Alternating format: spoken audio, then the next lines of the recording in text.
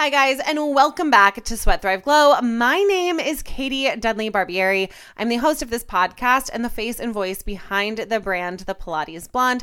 I also own TrueFit Pilates on Bridge Street in Phoenixville.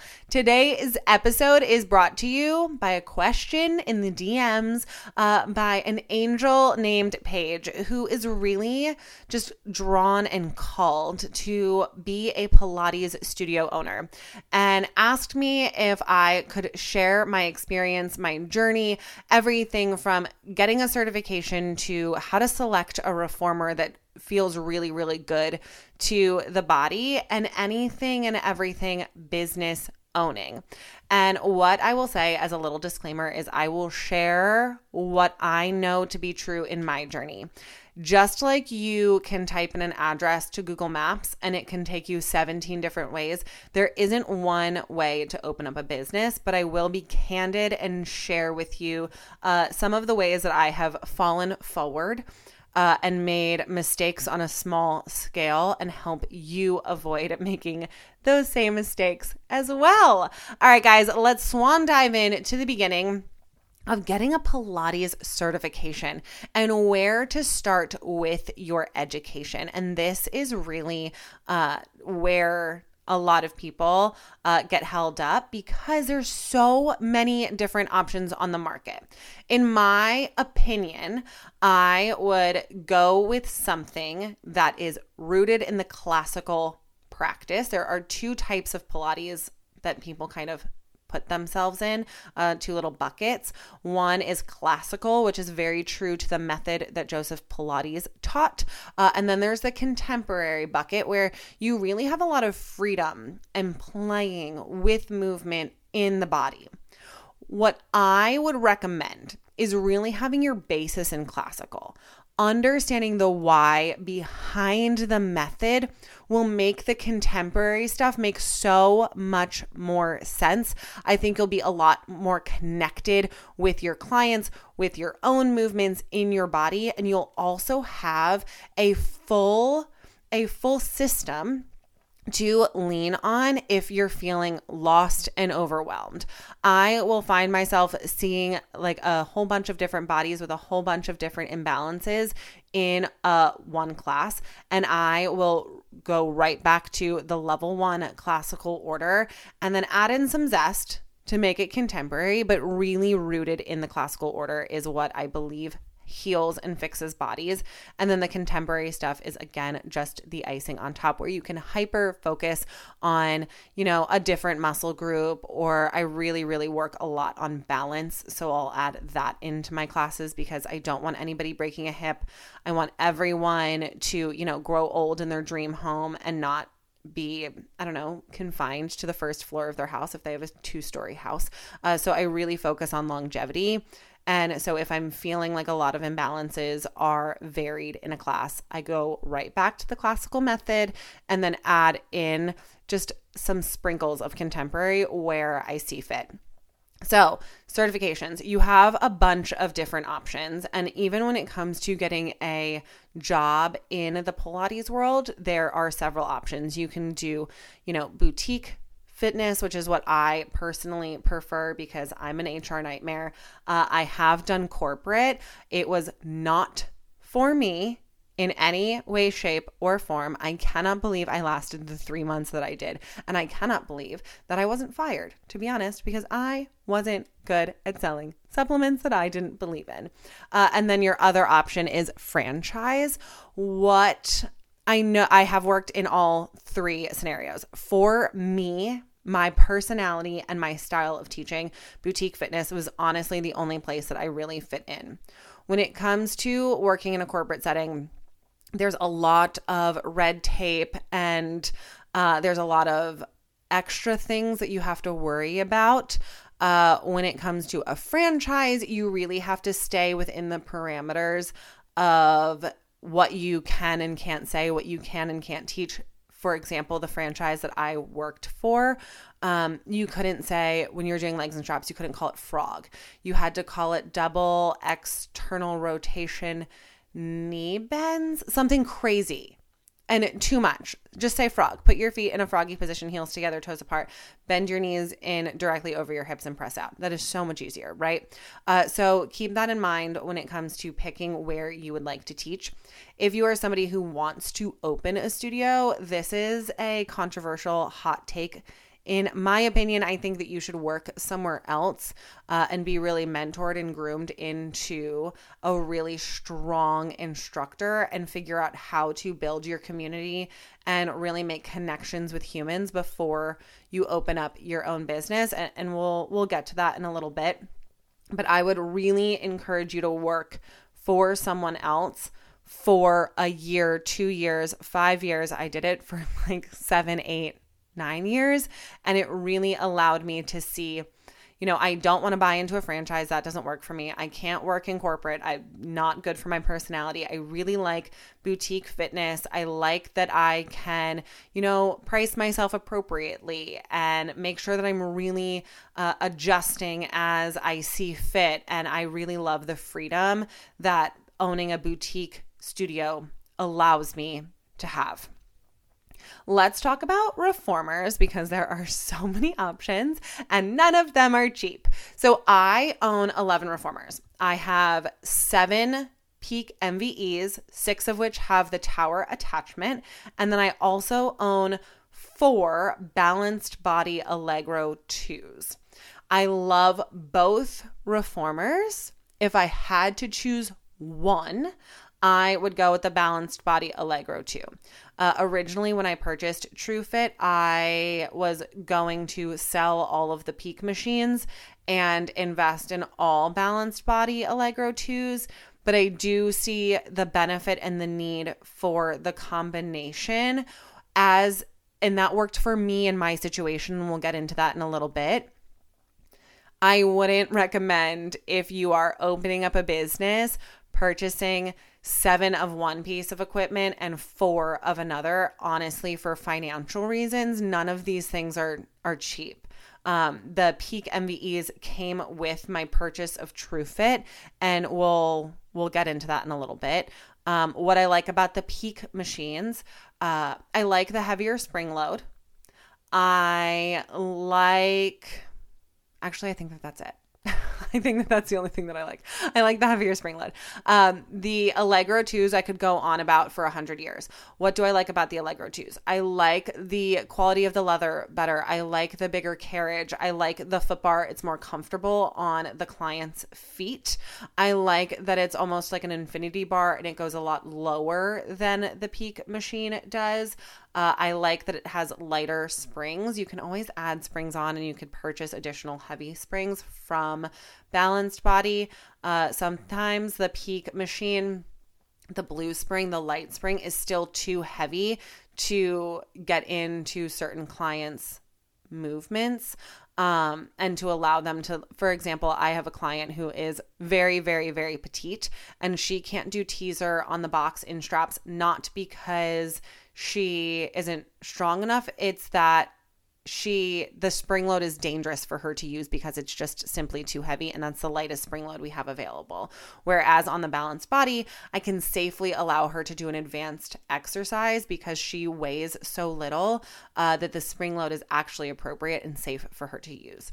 I like that the box is bigger on the Allegro 2. I like that the foot bar comes in significantly more. I have experience with teaching a client who is a little person, and the Peak machine just isn't accessible, whereas the Balanced Body foot bar comes in enough that she can have the benefits of getting to do footwork, which she needs for her hips and her knees based on her medical history. And it's disappointing that the Peak machine doesn't allow that for her. I just really love the Allegro too, if I'm being honest. I think that it's sexier. I think that it's prettier. The rails that the wheels roll on are covered, so they don't get covered in dust as much. The headrest on the Peak machines, and this is at every studio across the board, can really look like a dirty car seat. if you know what I mean, like the crumbs and the hair and all of those things, like in the crevices.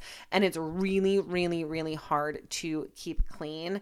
The Peak MVEs have where the wheels are, this little shelf that gets really dusty, and like we require socks. So it doesn't happen as much here, but in other studios that I worked at, we had a real bad toenail problem, and that is disgusting, but that is the truth. Okay. I would go, in my opinion, with the Allegro 2. I just think that it's really smooth. It's really sleek. It's really sexy. It's really accessible for the masses. And that's really beneficial because you can heal more bodies with that piece of equipment. When it comes to other pieces of equipment, that's personal preference. Barrels, I feel like, are pretty standard across the board. A ladder barrel is always really fun to have, especially if your studio is private based. If you're doing a lot of privates, that's appropriate. If you're not going to be a private based studio and you want to do more group classes, that might be something that you invest in later on. Okay. Let's talk about starting the business. And maybe you're here to listen to, honestly, my journey and get some tea. So I left my previous employer in February, at the very end of February of 2020, and opened up my own studio leap day. So February 29th, 2020 was shut down March 12th, 13th, whatever, when the world closed down. At that time, I was really, really by accidentally so smart and was renting a 1-room, 1-reformer studio, privates only. And what this allowed me to do was, one, stay open during COVID. Obviously, the first month or two I was closed, but as things started to open, because I was one-on-one, because I could sanitize everything really easily, because I could space out my clients and be really particular, it wasn't an issue for me, which was really nice. My overhead was next to nothing. I think that that's something that can be really difficult when trying to open up a business, is trying to get capital up front. What I will tell you is I did not take that route. Okay. TrueFit that you see today on my Instagram would have been a $500,000, $600,000 buyout or build out. It would have been hundreds of thousands of dollars in equipment that I just didn't have starting out. And we'll talk about some falling forward mistakes that I have made and mistakes that I am still making that we're learning our ways through. But what I will say is we did slow and steady growth. So I was in my first studio with very, very minimal rent, keeping things very affordable. I didn't have any other instructors, no payroll, just my rent, my booking software, and I feel like my car payment and my health insurance. Those were my bills. Okay. Kept everything really, really low. What I focused on then was collecting a lot of certifications. During COVID, certs were really cheap, so I was doing as many online certifications as possible. And what I have since learned was that was a big old mistake. I needed my Pilates cert and maybe some additional certifications I have pre and postpartum. I have geriatric Pilates. I have Pilates for the injured athlete, right? I have all of those workshops and stuff in my repertoire. What I didn't need was speed and agility. Does it help when I'm working with an athlete in a private setting? 100%. Was that a necessity? Absolutely not. So what I would suggest instead is studying marketing, advertising, sales. When I studied and mastered sales is when my business changed and when we got to expand twice. And that is something that I think a lot of business owners are not good at, is the sales portion. So I stayed at my first location in Skippack, 1-reformer studio, for 2 years. I expanded to a medium-sized location in August 2021. When I expanded, it was a happy accident that I ended up where I was at. I was originally supposed to rent a bigger space in Skippack. I had my husband's real estate agent helping me negotiate this contract. We went back and forth. I signed 4 or 5 different copies of this lease. And at the last minute, like the day I was supposed to give them a very, very large check and get the keys, I pulled out. I just didn't feel right. And thank God that I didn't take it, because exactly a year later to that day, we purchased TrueFit. So Jesus works in beautiful, mysterious, wonderful ways. I still had like $20,000 or $30,000 worth of equipment on the way and needed to make money off of it. So I still announced that I was opening up a studio, and I just didn't have a location. I didn't let anybody know that. But the owner of CoreFit, Liz, reached out to me and gave me a congratulations DM and said, hey, if you're ever interested in a second location, I have a room that you can rent. It used to be my childcare room. It attaches to a bathroom. And I was like, oh my goodness, thank you so much. You're so sweet. Can I come tomorrow and look at it? Because I actually don't have a location and my world just fell apart and I am drowning. This is a hot tip. If you are in the fitness industry, be nice to everyone. Be kind, because you never, ever know who can help you out. And this community can be so cutthroat and not kind and not nice, that when you are kind and you have that reputation of being a hard worker, it can totally work in your benefit. So stay in everyone's good graces as much as you possibly can within your own control, because having Liz honestly save my business was the biggest blessing. And I will forever be grateful and thankful for her, because I don't think I would have been able to purchase TrueFit if it wasn't for her. So be really, really kind and know that there are really great human beings in the industry, and maintain as great of relationships as you possibly can. And in that same breath, if you know of a different fitness professional, if you're in a sales conversation and somebody is inquiring about your services, and you know that there is somebody else in the industry who is better suited to help someone get to their goals, always, always, always sell that person instead of yourself. I know that sounds counterintuitive, but I promise you it just makes more space for the clients that are correct for you, and it gives you more credibility and spreads that kindness throughout the industry. I am a big fan of just making sure that people end up where they belong instead of in my studio, if it's not the right fit. Okay, let me continue to share what I know. Slow and steady growth is how we got to where we are. When I was at CoreFit, we outgrew the space. I had 4 reformers.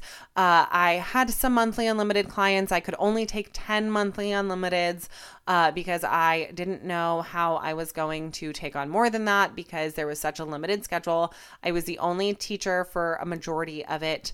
I had a less than 1-year-old daughter at home. There was a lot of things going on that were preventing me from growing. And I knew that I needed more instructors. I knew that I needed more reformers, and I knew that I needed more space. And when we started researching build outs and business loans and how the heck we were going to accomplish it, it felt really overwhelming, especially taking out a gigantic business loan for $500,000-$600,000 and not having our dream home for several years just didn't sit well with us. And my husband, who is the most supportive human being on the planet and is such an intricate part in this being as successful as it is, he basically said, like, what's your dream? Like, what's your end goal? And I was like, honestly, TrueFit Pilates is wonderful, and they have great instructors, and everybody's well educated, and everybody's super certified, and I love that their location is incredible. And he was like, well, just reach out. Just slide in her DMs, ask her if she'd be willing to sell. And that's how we are where we are. We maintained good relationships. I actually used to work at TrueFit when I was 19, 20, I think to like 24 I worked there, maybe a little bit younger, maybe 23. Definitely didn't have a fully developed brain when I worked there. Anyway, I was really, really junior and new in my career. And I got my certification at TrueFit, really grew into a baby budding instructor, and then moved away for college and taught elsewhere. But it felt really, really comfortable coming, quote unquote, home. And that's how we got TrueFit. It was definitely the most peaceful way to acquire a studio. Again, the build out would have been hundreds of thousands of dollars. The peak equipment with the tower attachment is $7,000+ each.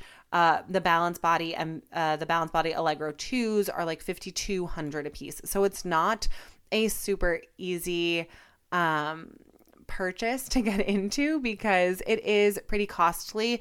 And let's talk about your pricing structure. If you are opening up a studio, this is so important. When you go to do your pricing, I want everybody to turn this up. When you go to do your pricing, you do not look at the studio down the street to figure out what your pricing is going to be. You need to look at your overhead, your own rent, what your insurance is, if you have any loans, what your loan payment is, what is your projected payroll based on the schedule that you are going to put out. The reason that I said you should be an instructor at another studio is if you open up the doors to a studio, say that your rent, let's take a round number, $5,000. If your rent is $5,000 and your payroll is $5,000, then you're going to add insurance or any loans or anything else on top of that. You're looking at a $15,000 a month price tag, right? That you have to hit before you even are profitable.